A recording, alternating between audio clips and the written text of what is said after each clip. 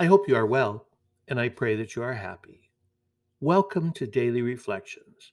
Each day we spend time in prayer and break open the Word. I'm Father John, and this podcast is meant to guide us, to challenge us, to help us to grow in our relationship with Jesus and with one another. You are a blessing. You're a gift. God loves you so very much. And I just want to thank you for joining me today on this 14th Sunday in Ordinary Time. And we begin with Psalm 66, 1 to 3, 4 to 5, 6 to 7, 16, 20. Let all the earth cry out to God with joy. Together, let all the earth cry out to God with joy. Shout joyfully to God, all the earth. Sing praise to the glory of his name. Proclaim his glorious praise. Say to God, how tremendous are your deeds. Let all on earth worship and sing praise to you. Sing praise to your name. Come and see the works of God, his tremendous deeds among the children of Adam. He has changed the sea into dry land. Through the river they passed on foot. Therefore let us rejoice in him. He rules by his might forever. Hear now, all you who fear God, while I declare what he has done for me. Blessed be God who refused me not my prayer or his kindness. Let all the earth cry out to God with joy. Together, let all the earth cry out to God with joy. Our gospel for today is taken from Luke chapter 10, verse 1 to 12, 17 to 20. At that time, the Lord appointed 72 others, whom he sent ahead of him in pairs to every town and place he intended to visit. He said to them, the harvest is abundant, but the laborers are few. So ask the master of the harvest to send out laborers for his harvest. Go on your way. Behold, I am sending you like lambs among wolves. Carry no money bag, no sack, no sandals, and greet no one along the way. Into whatever house you enter, first say, peace to this household. If a peaceful person lives there, your peace will rest on him. But if not, it will return to you. Stay in the same house and eat and drink what is offered to you, for the laborer deserves his payment. Do not move about from one house to another. Whatever town you enter and they welcome you, eat what is set before you. Cure the sick in it, and say to them, the kingdom of God is at hand for you. Whatever town you enter and they do not receive you, go out into the streets and say, the dust of your town that clings to our feet, even that we shake off against you. Yet know this, the kingdom of God is at hand. I tell you, it will be more tolerable for Sodom on that day than for that town. The 72 returned rejoicing and said, Lord, even the demons are subject to us because of your name. Jesus said, I have observed Satan fall like lightning from the sky. Behold, I have given you the power to tread upon serpents and scorpions and upon the full force of the enemy, and nothing will harm you. Nevertheless, do not rejoice because the spirits are subject to you, but rejoice because your names are written in heaven.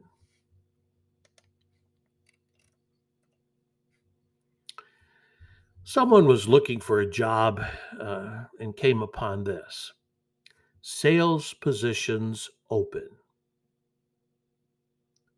Jesus of Nazareth seeks adventurous associates to proclaim the reign of God and spread the good news of salvation throughout the region.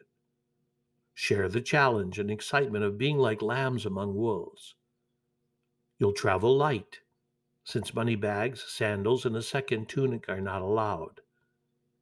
May risk being kicked out of some villages or even stoning. Applicants should be friendly and enthusiastic, since meals and nightly accommodations depend on the generosity of those who accept your message. Compensation? Meager. Health insurance, paid vacations, and 401k plans not included.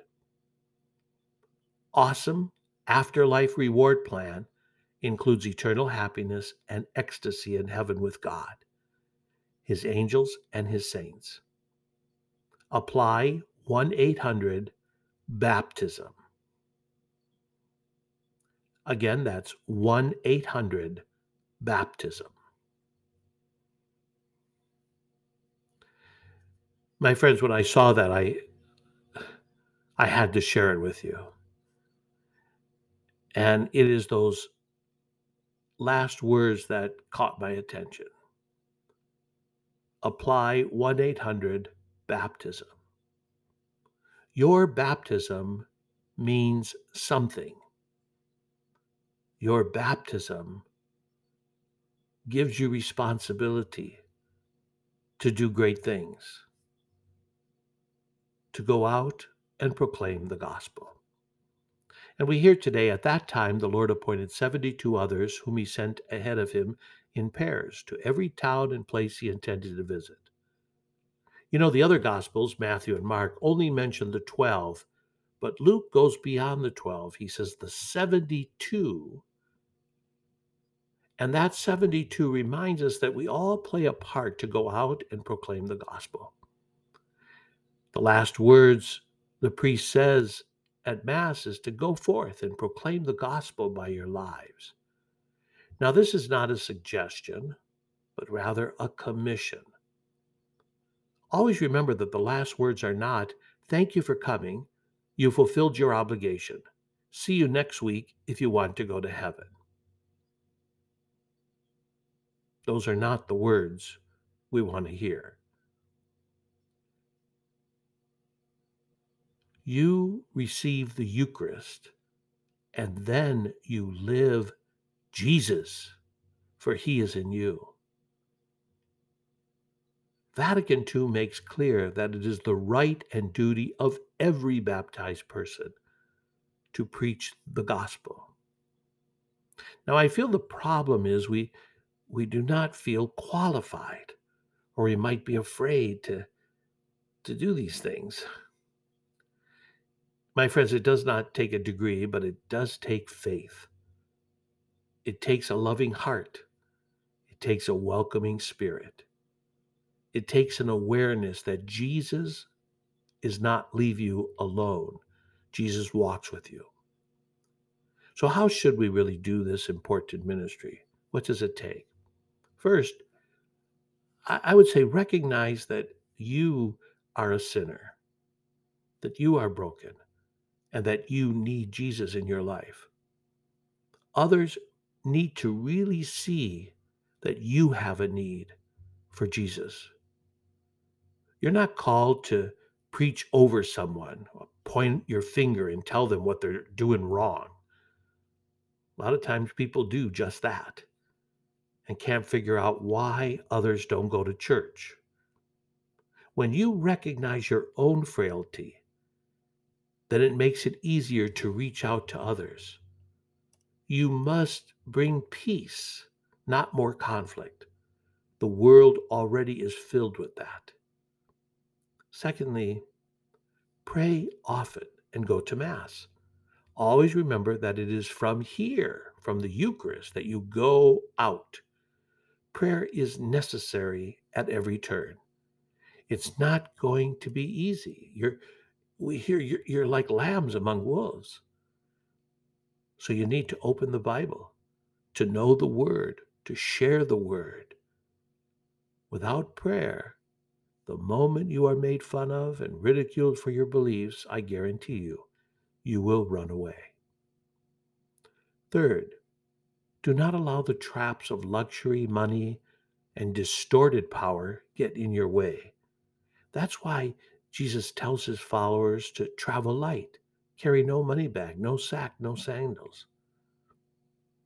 Fourth, you need to know that you have power, not the kind of power that is greedy or selfish or the power that crushes others, but the power of the Holy Spirit, who fills you with courage to stand against the evil one.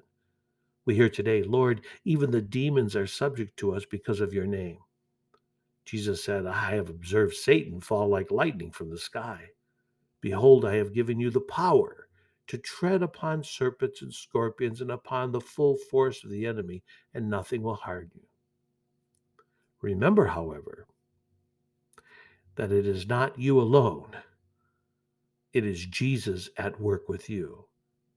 It is Jesus who does these powerful things. Someone said to me, "That's all good, Father, but at the same time, what is it that I actually share?" Well, share your story. Tell your own conversion story. Share how important the Lord is for you. A lot of times people begin with this question. Have you accepted Jesus Christ as your Lord and Savior? Have you opened the Bible?